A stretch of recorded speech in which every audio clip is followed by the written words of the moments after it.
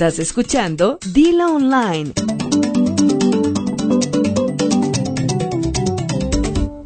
Y así es como continuamos con la transmisión de Dilo USA, transmitiendo para todo Estados Unidos y tratando de conocer toda esa información que a veces, aunque se supone que no lo es, pues resulta ser rete divertida. Sí, se convierten en los políticos en comediantes sin querer, porque dicen cosas tan chistosas, ¿no? Y ahora llegó la hora de... ¿Qué pasa?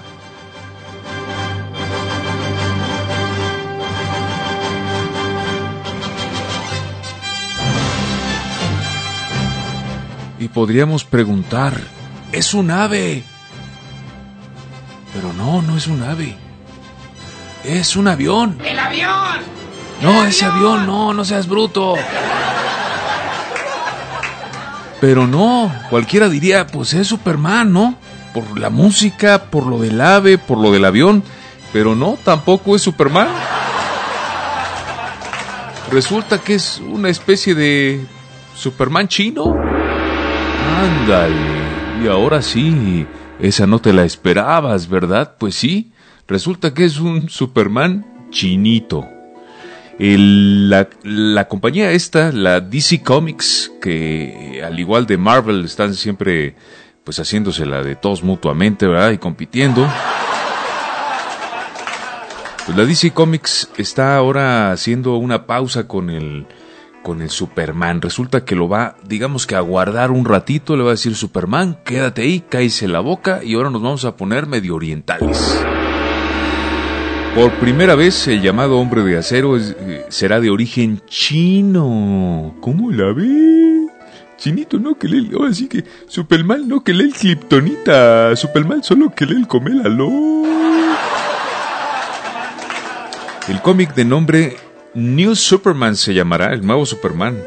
El número 1 ya salió a la venta en Estados Unidos el pasado 13 de julio.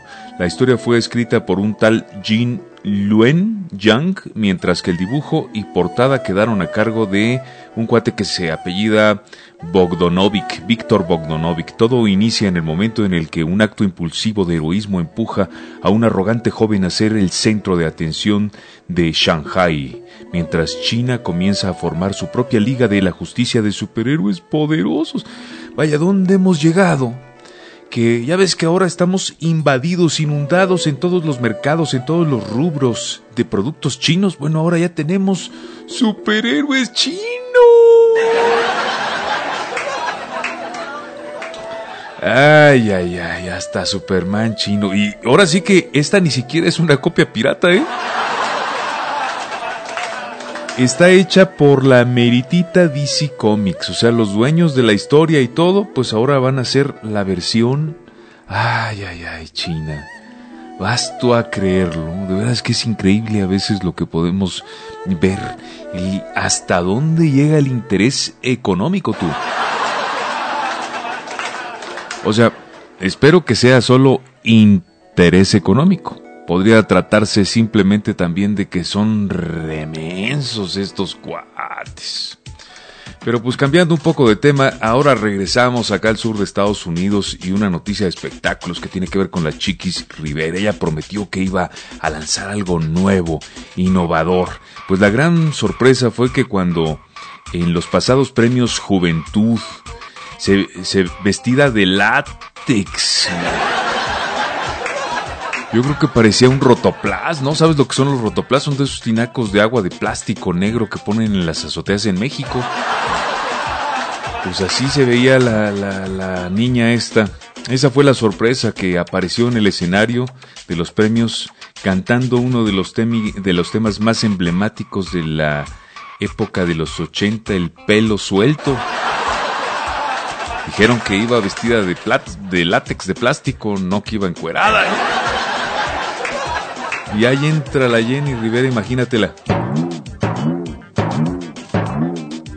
Con su traje de plástico. Y eso fue lo nuevo y lo innovador. Bueno, hay gustos para todos. para todo y para todos. Pero también tenemos noticias en el rubro ranchero, en esto del regional mexicano, que dicen los que saben. Yo no sé por qué le dicen así, es una cuestión meramente técnica que inventaron los gringos, pero ya ves que nos encanta copiarles todo. Vaya, a veces estamos tan mensos que acabamos copiándoles hasta lo que ellos inventan relacionado con nosotros los latinos. Pues la Ninel Conde prometió que iba a dar a sus fans una sorpresa también, puras sorpresas por todos lados que ya ni son sorpresa, ¿no?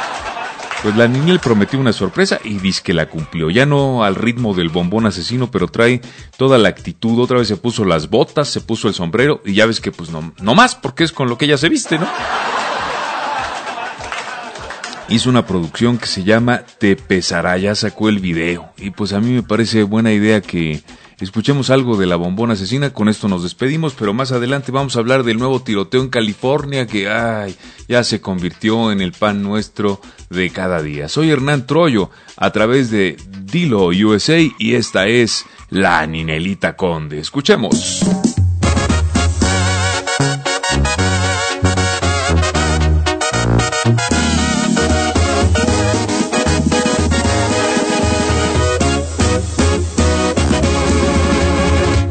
Qué novedad mirar en la calle con una y con otra.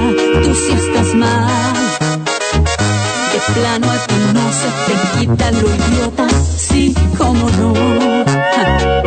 Que vas a cambiar, me lo has dicho 1000 veces. Ahora soy yo quien dice que no quiere volver a verte. Fue un grave error haberte perdonado. Tú eres peor de lo que había pensado. Me equivoqué, no quiero que regreses. Me lo advirtieron más de 1,000,000 de veces. Eras así de mentiroso. Déjame en paz, solo eres un estorbo. Voy a enterrar tu amor y tu recuerdo y sufrirás porque vas a extrañar mis besos. Cuando no esté, te pesará, te lo prometo.